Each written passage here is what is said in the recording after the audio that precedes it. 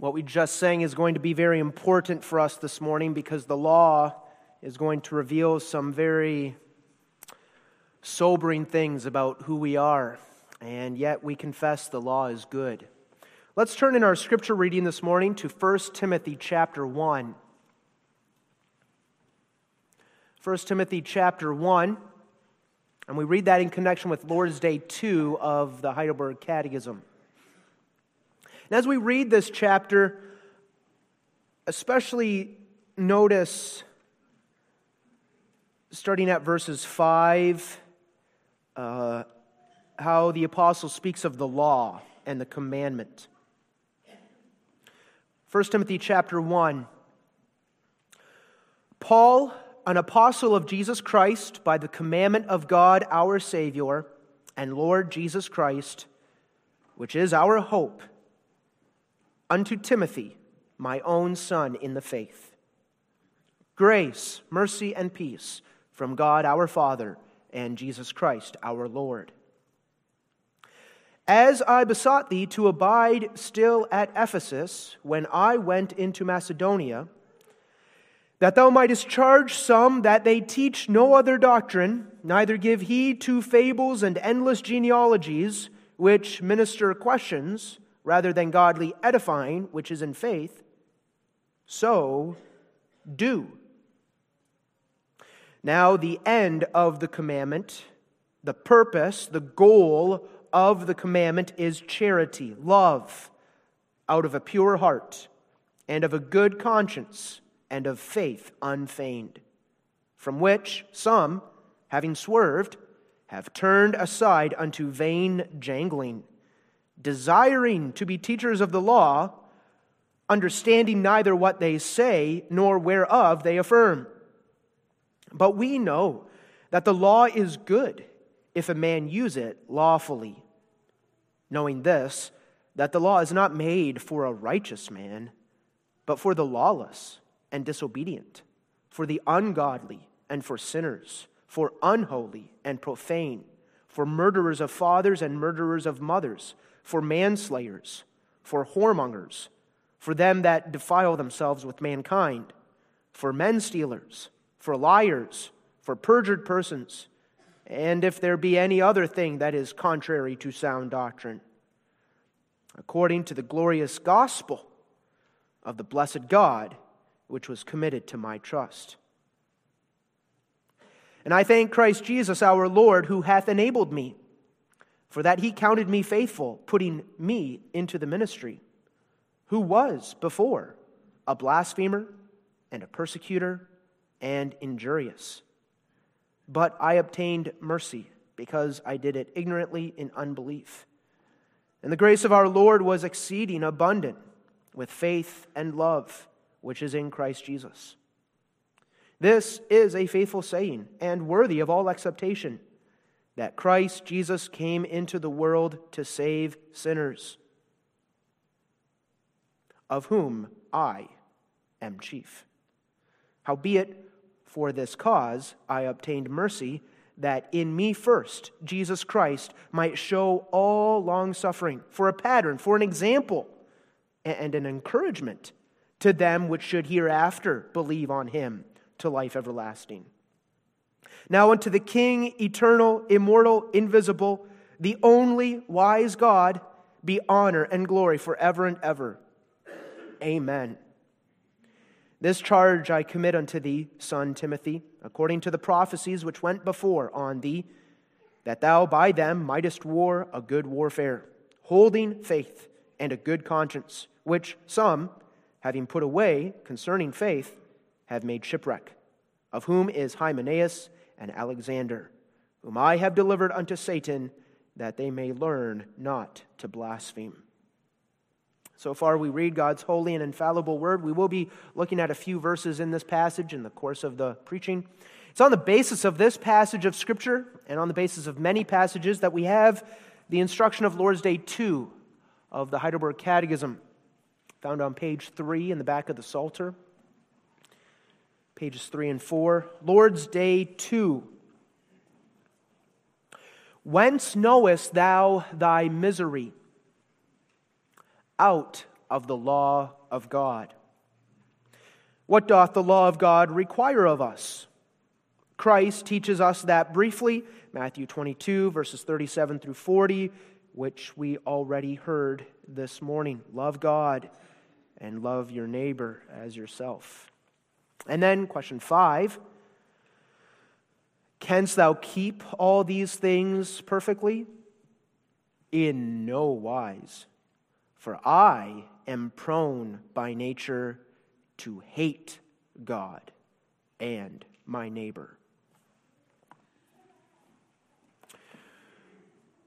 Beloved congregation of our Lord Jesus Christ, last week Sunday, we looked at the Christian's comfort, Lord's Day 1. We looked at the fact that the Christian's comfort is that he belongs to Jesus Christ, or to use the language we used last Sunday, the Christian's comfort is that his identity is in Jesus Christ. And belonging to Jesus, having our identity in Jesus Christ, God, our Maker, has wonderful things to say about us. Our sins are forgiven. We are heirs of everlasting life. And God is our heavenly Father. So that having Christ, we have everything. But at the end of the sermon last Sunday, it was also brought to our attention that in order to enjoy this comfort, there are 3 things we need to know. First, how great our sin and misery is. Second, how we may be delivered from all our sins and miseries. And third, how we are to show our thankfulness to God for such deliverance. Here with Lord's Day 2, we begin looking at that first thing that we need to know, how great our sin and misery is. Now that arrangement might seem strange. Maybe you children or young people are saying, I thought the catechism was about comfort. But now in order to enjoy comfort, we're first going to spend time looking at how great our misery is? Why can't we just talk about comfort? Why can't we just talk about Jesus? Well, this is how it works. The catechism doesn't teach us about our misery in order to make us even more miserable or even in order to delay our comfort. But the catechism is going to teach us about our misery in order that we might understand more deeply the significance of what it means that we belong to Jesus. Seeing our misery in its fullness, we will understand better why belonging to Jesus is our only comfort. And we will understand why belonging to Jesus is our all-sufficient comfort, the only comfort we need. And this is important. If we leave out a study of our misery and we move right on, say, to the second section of the catechism on deliverance, we're not going to understand that second section as we ought or appreciate it. And we're not going to understand the significance of what Jesus has done and who he is. And then when we get to the third section, we're not going to understand why we are to be living our whole lives completely in thankfulness. And then our lives will show it.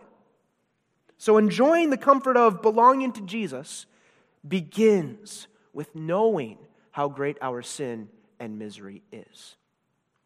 We take as our theme, knowing our misery. And we look at that theme under 3 points. First, what it is, what our misery is. Second, how we know it out of the law of God. And then third, our response to it. What is our misery? Beloved, let me ask you that. What is your misery? What is your misery? There are a lot of potential ways in which people might answer that question. One person might say this: my misery is this. I feel poor. I feel like I never have enough money. Every week again, our family is living paycheck to paycheck, and it is stressful. If only I had more money, I wouldn't be so miserable. Another person might say, my misery is this, that I'm sick. Here I am stuck in the hospital room with cancer, and I'm doing chemotherapy, and it is miserable. I'm in pain and suffering, and I constantly feel like I'm dying. If only I were healthy, I wouldn't be so miserable. Maybe another person might say this: my misery is this, my family situation. It's so stressful. I'm constantly fighting and bickering with my spouse. The children are chaotic, and life is so busy and stressful, I can't take it anymore. If only I had a different family, I wouldn't be so miserable. And here already, I think we see the importance of understanding what our misery is, because if we start giving those kinds of responses, if we start thinking that as if that's really our misery, then we're going to also look for the answers and the solutions in the wrong places. Because what your misery is also determines how you go and seek comfort, and it really determines how you live your life. If my misery is that I'm poor, well, perhaps maybe I should rob a bank, or maybe I should leave my spouse and find a wealthier person to live with. If my misery is that I'm sick, well, maybe I should just end my life and be done with it all, if that's my misery.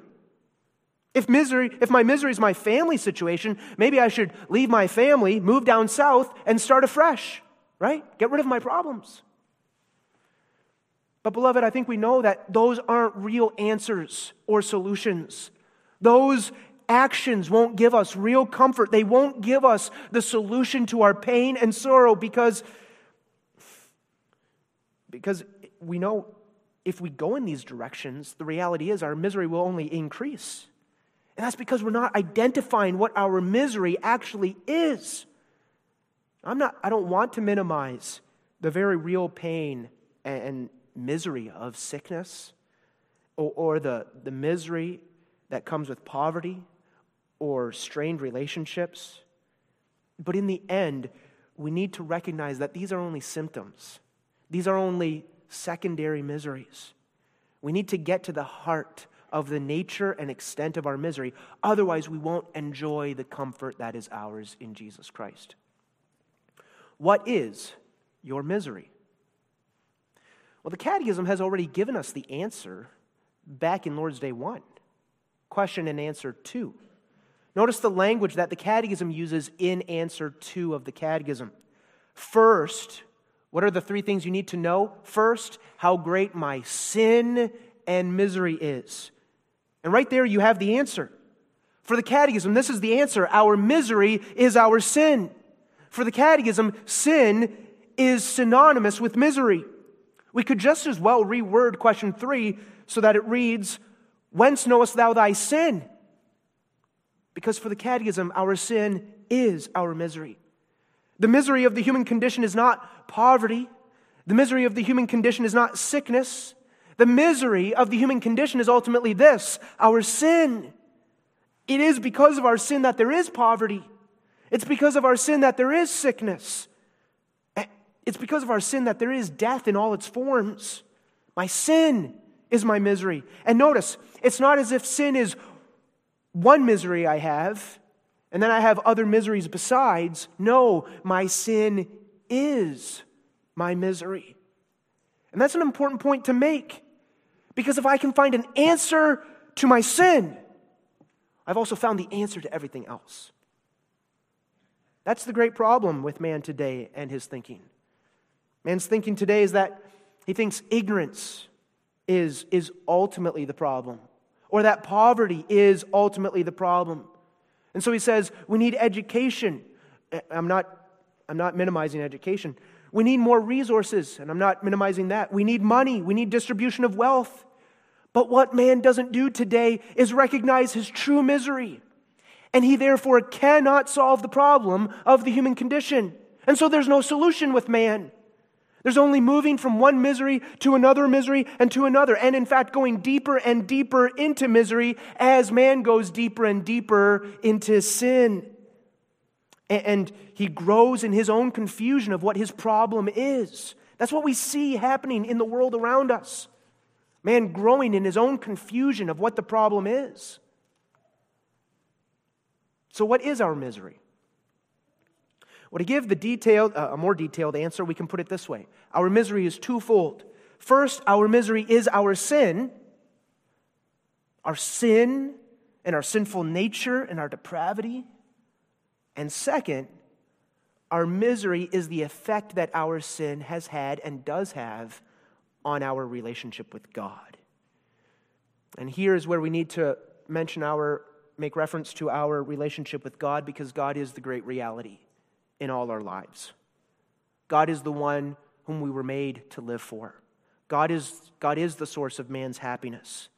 Fellowshipping with God, living with God, walking with God, enjoying God, that is man's happiness.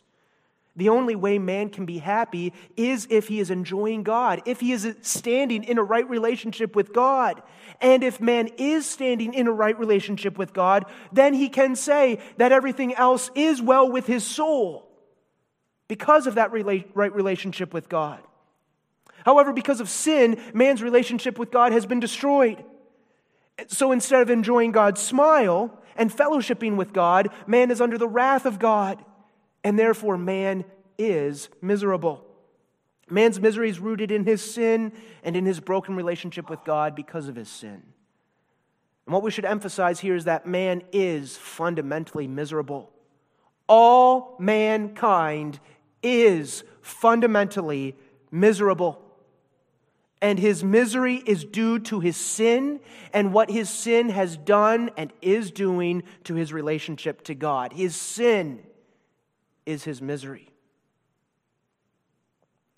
But now when we talk about misery, we talk about all of this, we need to go a little bit further, and now we need to make a distinction between the misery of unbelievers and the misery of believers. And to make that distinction, we should recognize that we can talk about misery in two different ways. First, there is the objective reality of man's misery. Objectively, that means as a matter of fact, whether I am feeling it or not, experiencing it or not, this is the objective fact. Man is miserable.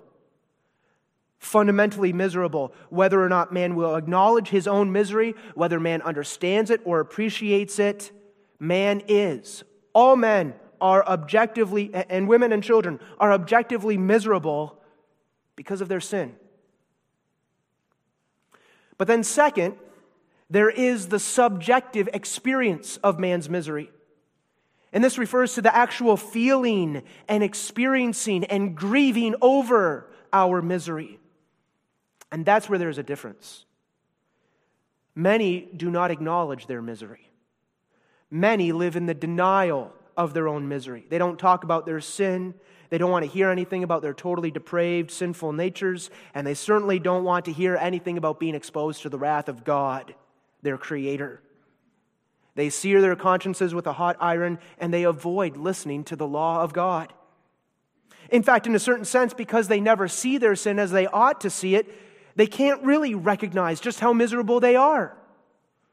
They're walking in darkness, and when you walk in darkness, you can't see like you ought to see. You don't see things right. And because sinful man of himself will never address his sin honestly, and because he doesn't taste of the grace and the goodness of God through Jesus Christ, he will not appreciate his misery as he really should. Some may even feel at certain moments in their life that they don't have any misery at all. Life is good. I have all that I could want.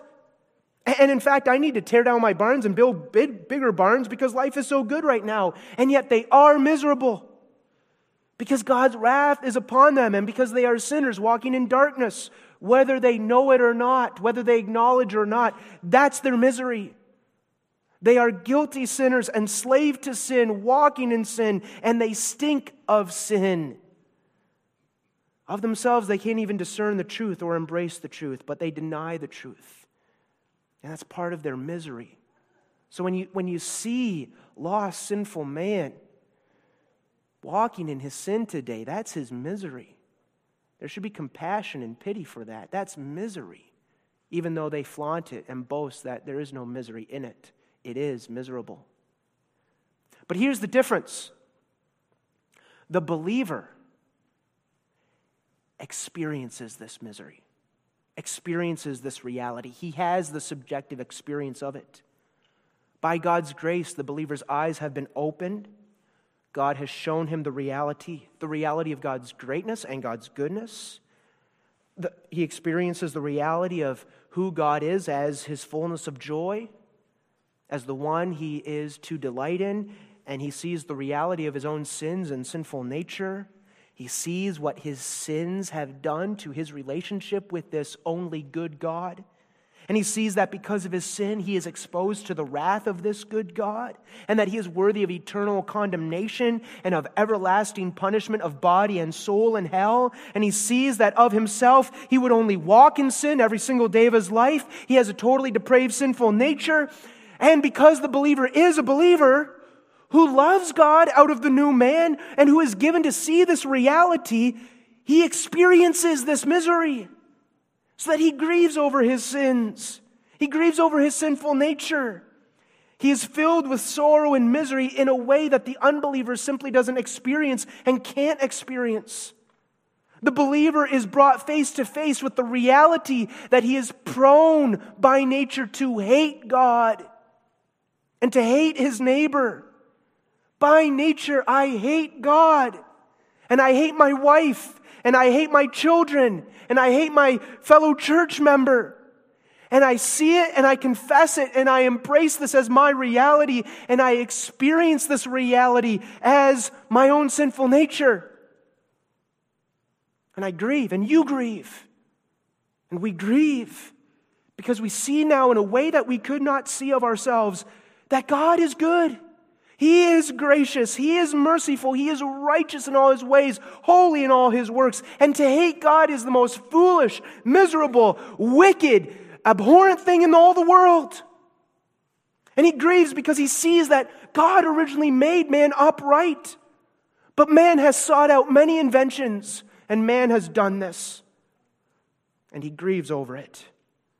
And he grieves over it all because in his new man, he does love God. And in his new man, he sees just how dark and wretched he is of himself. An unbeliever may grieve over the consequences of his sins, but that's not the misery we're talking about here.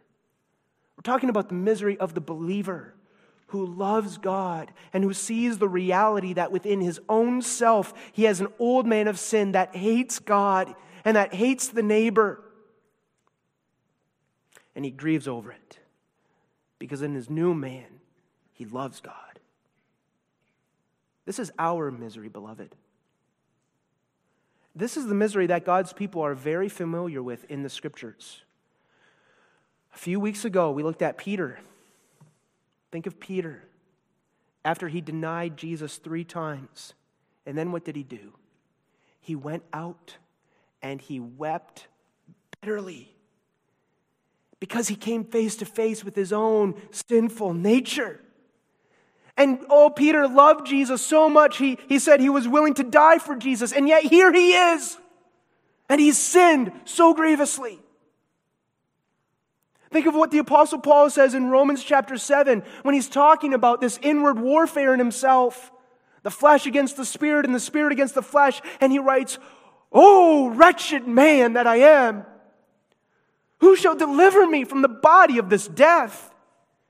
Paul's writing that as a believer. He says earlier in verse 18, "For I know that in me, that is in my flesh, dwelleth no good thing." And then he says, "I find a law in me." I find this principle, this rule, this power in me, this rule, this power, this law of sin, that when I would do evil or when I would do good, evil is present with me. This is my misery. Think of how Paul expresses it in the passage we read this morning. 1 Timothy 1, he looks back on his previous life and he says, "I was a blasphemer. I was a persecutor. I was injurious. I hurt God's people." And then he says, "This is a faithful saying and worthy of all acceptation, that Christ Jesus came into the world to save sinners." And then Paul says, "And I am the chief one." My sin is my misery. Yes, all men are miserable. but I see and experience my misery. And it is misery indeed. And all of this comes to greater light when we recognize what sin itself is. What is sin? Well, we could say sin is the transgression of the law. 1 John chapter 3, I believe. But we can also say this. I think this is very important. Sin is a spiritual principle, a spiritual power. The word disposition comes to me, but I don't even know if that's a strong enough word. Sin is a spiritual principle of opposition against God. Sin is being against God, being at enmity against God. That's the fall into sin. So that of the devil, we are at enmity with God. We hate God. We are rebelling against God. That's what sin is. And every time I sin, I'm living out of that principle of opposition and hatred against God. That's my sinful nature. My sinful nature is who I am under the rule and the power and influence of sin. That's my old nature, to use the language that some use. Every time I sin, it is hatred against God. And not only do we have our sinful natures, but in addition, we have the guilt of our sins. So that because of our sins, I stand exposed to even more punishment.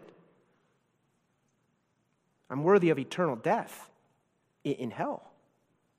And not only that, but there's then the further pollution of sin, so that I stink.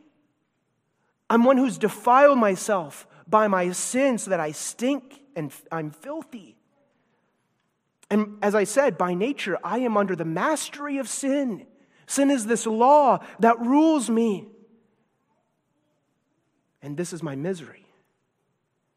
And these are the things that characterize all men. All men of themselves are governed by this principle of opposition against God. And even though I am a believer, this is also what I see in myself and who I am by nature. This is my old man of sin. Again, we need to be clear here. We are believers.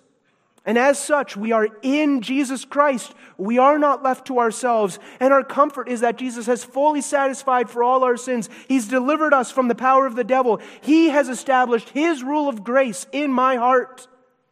We remember these things and we experience these things.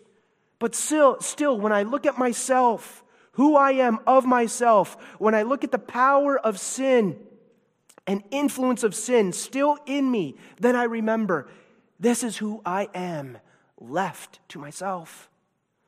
Left to myself, I am a child of wrath.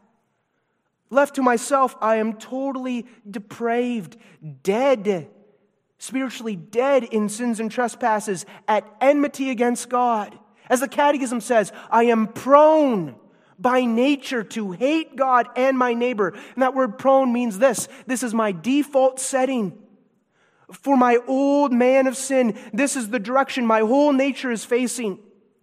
And should I move with any part of my nature, my will, my body, my mind, my emotions, by default, under the law and rule and power of sin, I automatically move in the direction of sin and of opposition against God. That's me, by nature.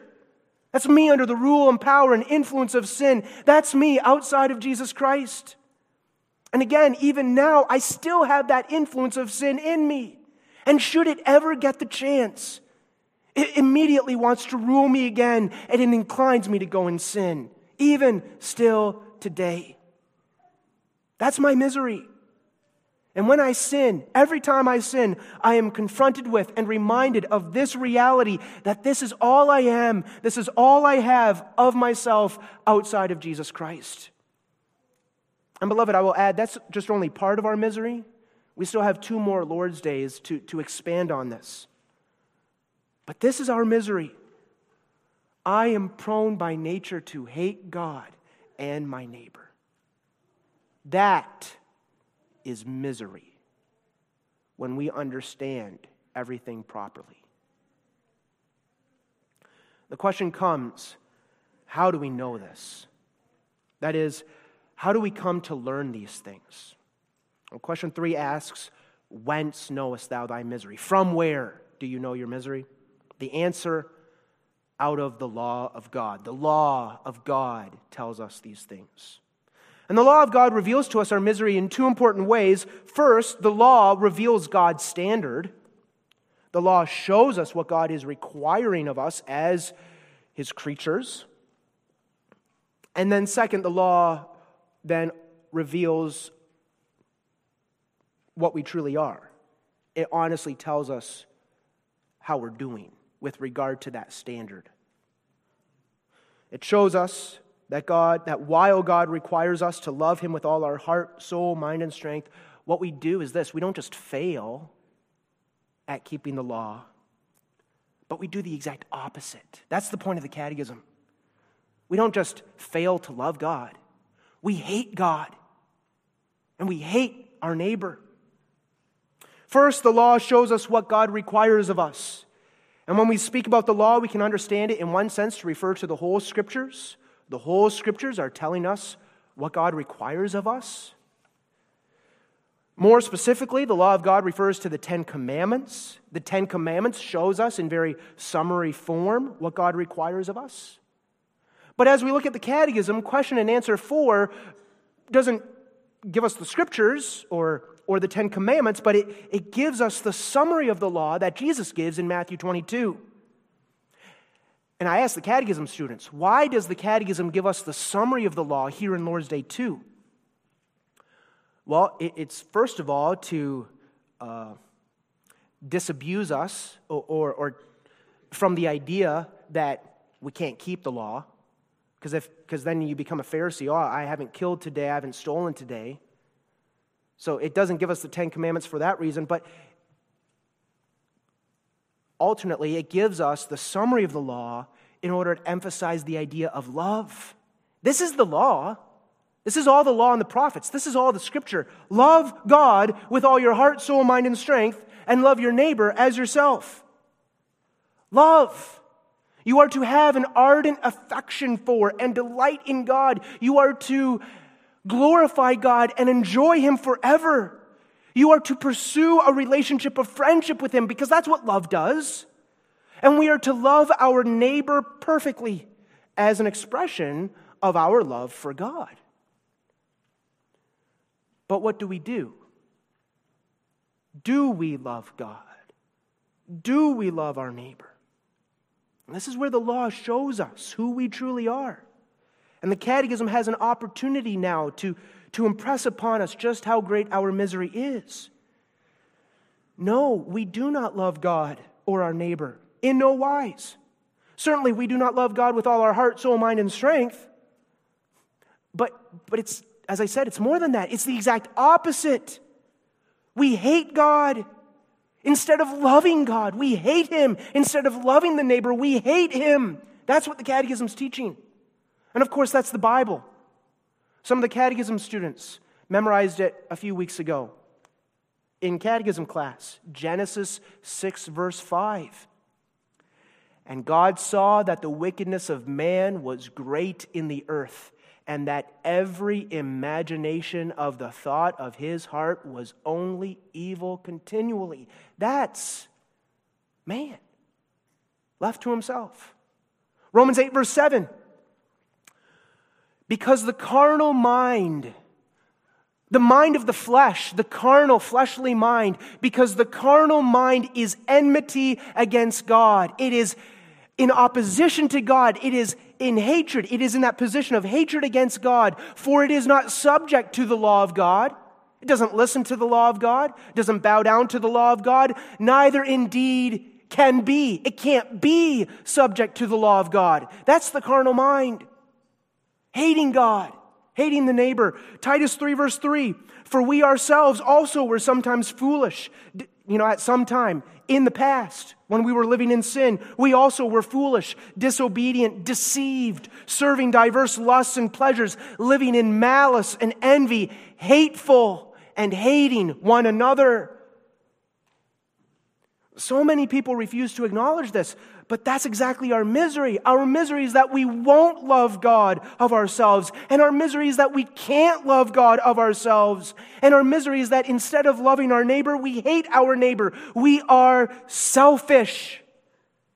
We seek our own welfare in all things and not our neighbor's. That's total depravity. Spiritually dead. We can do nothing good. That's what the law is putting before us. This is how we know our sin and misery. And I can add, that's also the function of the law. Because no one else is going to speak truth to us. No one else is going to tell us how it exactly is. You talk to your neighbor, you talk to yourself, you're going to minimize your sin. But you look at God's law and it will tell you honestly where things stand. And this is the function to show us of the law, to show us our sin and misery, so that by God's grace we are driven away from ourselves, away from all creatures, and we are driven to Christ Jesus alone as our hope. And Paul emphasizes this in numerous passages, but that's also why we read 1 Timothy 1 this morning. 1 Timothy 1 verse 5. Now the end of the commandment is charity. What that means is this: the purpose of the law, the goal and the aim of the law is love. Love God. Love your neighbor as yourself. The end of the commandment is love and a good conscience and honest faith. The goal of the commandment is to drive us to love. The law of God requires love of us. That's the purpose of the law. But then in verses 6 and 7, we read, from which some, having swerved, have turned aside unto vain jangling, desiring to be teachers of the law, understanding neither what they say nor whereof they affirm. And what Paul is saying there is, he's talking about Jews who had the law, but they didn't know how to use it. They wanted to teach each other about God's law, but they themselves didn't understand what God's law was all about. They didn't understand this purpose of the law. And Paul goes on and he explains himself. Verses 8 and 9.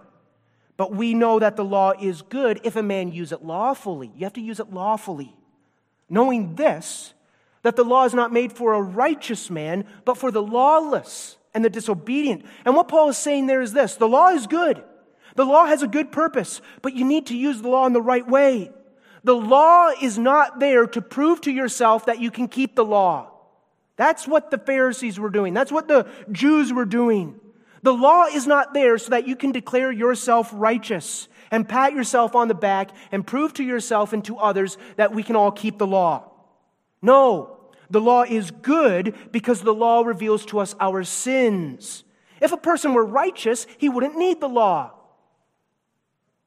But the law is not for the righteous.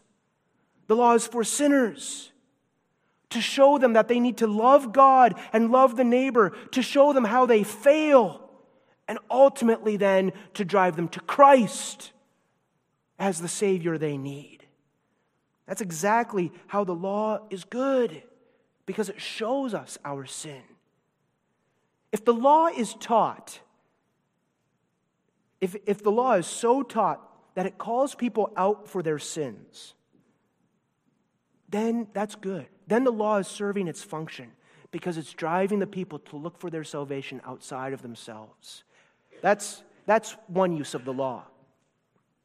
And what the Catechism here in Lord's Day 2 is doing exactly that. It's using the law, and it emphasizes the summary of the law. Love God, love your neighbor, in order to show us that outside of Christ, all we do is hate. We hate God and hate the neighbor. And the purpose is to drive us to Jesus Christ, to understand that our only comfort is that we belong to Him. And again, this is so important because what do we do by nature? By nature, we deceive ourselves. By nature, we say we are better than we are. But the law is not going to flatter us. The law will be faithful and true. And the law tells me I am prone by nature to hate God and the neighbor. And that word hate is a strong word. We struggle to receive this instruction. It kind of shocks us, but this is the reality. Hate is an intense disliking for someone. Hate is the desire to see someone's destruction. Hate is the rejection of fellowshipping with someone. And the Catechism says, That's what the law says about us. We have an intense disliking towards God and the neighbor. In our sinful natures, we would love to see God's overthrow and destruction. And in our sinful natures, we reject any sort of fellowship with God. We shake our fists at God. And that's our misery. And to see that in our own sinful natures, and to see that that's who we are by nature, is miserable indeed. And yet we do see it, don't we? I see it, you see it, we all see it. We see it when we talk rudely to our spouse, maybe put them down. Well, that flash of evil comes out. That's who I am. We see it when we don't feel like going to church on Sundays, right? Who's been there? Well, because I'd rather live for myself than worship God. It's a sinful nature that hates God and that hates my neighbor. That's how we come to know our misery, out of God's word. Well, the question we need to ask ourselves is this: how do we respond to this? How do we respond to what the law shows us about ourselves? Well, here's one possibility. Change the law. Change what the law actually says or tells us to do. You see, that's what the Pharisees did.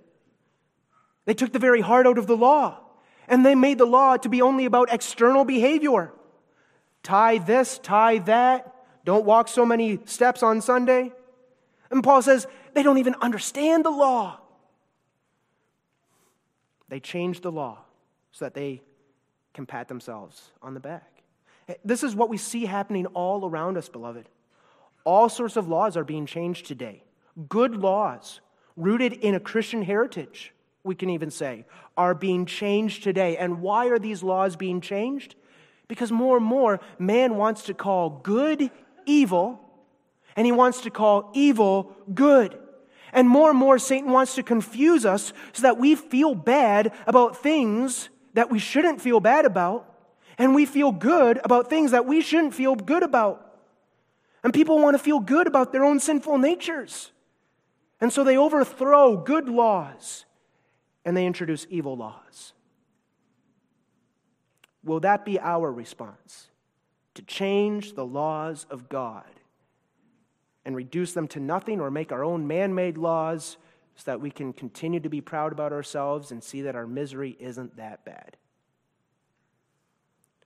Another response is this: don't change the law, but simply ignore it. Give it lip service, but then kind of put it on the shelf. Don't keep reading it Sunday mornings in church anymore. It's too negative. Don't preach it. Just preach Jesus. And that's what happens. And the law is not brought to God's people and applied to their lives. They're never called out for their sins, and they become lukewarm. They put up with their sin, and they don't feel their misery anymore. And Christ doesn't become as precious to them anymore. And then they're not living that life of thankfulness. And then it becomes a life of laws instead of a life of thankfulness. Because they don't even understand their need for Christ. And that's the danger, of course, for all of us. What is our response to be, beloved? What is our response? Our response is this: let the law be preached. Let the strict and full requirements of the law be preached. And let that strict preaching of the law drive me to Jesus Christ alone, to find all my salvation and all my confidence and all my comfort in Christ alone. Let the law be preached, exactly so that the gospel, the good news of God's sovereign, gracious salvation might shine all the more brightly and might be applied to my heart all the more deeply. This This good news, this gospel, that although I am a damn worthy sinner, undeserving of any good thing, nevertheless, God Almighty, my Maker, still looks down on me in love. He looked down on me in love. He himself became flesh. He sent his only begotten Son to save me from all my sin and misery. And he will perform his good work of saving me until the day of Jesus Christ. My salvation is secure. Nothing shall separate me from the love of God. Christ Jesus came into the world to save sinners, and I know I'm a sinner. We're going to look at this again tonight. Matthew, Levi, the publican. Christ Jesus came into the world to save sinners, of whom I am chief. That's my comfort. God has provided a Savior. This is my joy also, to see that this is how great God's love for me is. Even though I was dead in sins, even though while I was yet an enemy of God, shaking my fist at him, a child of wrath, while I was yet a sinner, Christ died for me. I know my misery, how great my misery is, but I have a greater Savior. I have an awesome God. And this is my comfort. I belong to Jesus. He's fully satisfied for all my sins. He's delivered me from the power and the bondage of the devil. He's conquered death and all the power and effects of death. And God is my Father. And because He first loved me with an unchanging, eternal love, I also in the new man do love Him. My relationship with Him has been restored. I do walk with Him. I do glorify Him and enjoy Him, and I'm going to enjoy Him forever. And the Holy Spirit, as I just implied, will work that good work which God has begun in me until the day of Jesus Christ. So let the law be preached. Let the law reveal to me how I truly am.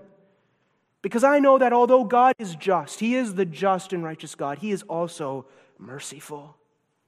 He's granted me salvation through Jesus Christ. He's made me a believer. I call on His name. And knowing all this, I know how I am to live my life so that all the glory goes to God. This is the joy that characterizes my life. I'm enjoying God and I'm giving Him the glory. This is life. This is life indeed. As the apostle says, now unto the King eternal, immortal, invisible, the only wise God, be honor and glory forever and ever.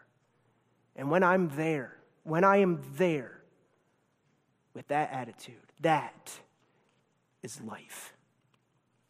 Amen. Let us pray. Our Father, we stand amazed again at the gospel of salvation in Thy Son, Jesus Christ. We've heard much of our misery. But we pray, Lord, that as we see it, we might see the brighter glory of Jesus Christ. Where sin abounded, grace did much more abound. Lord, we stand in awe of Thee, and we pray that our lives might be lives lived to the glory of Thy name. For so great a salvation Thou hast obtained for us and imparted to us. Bless this preaching to our hearts and to our lives. In Jesus' name we pray. Amen.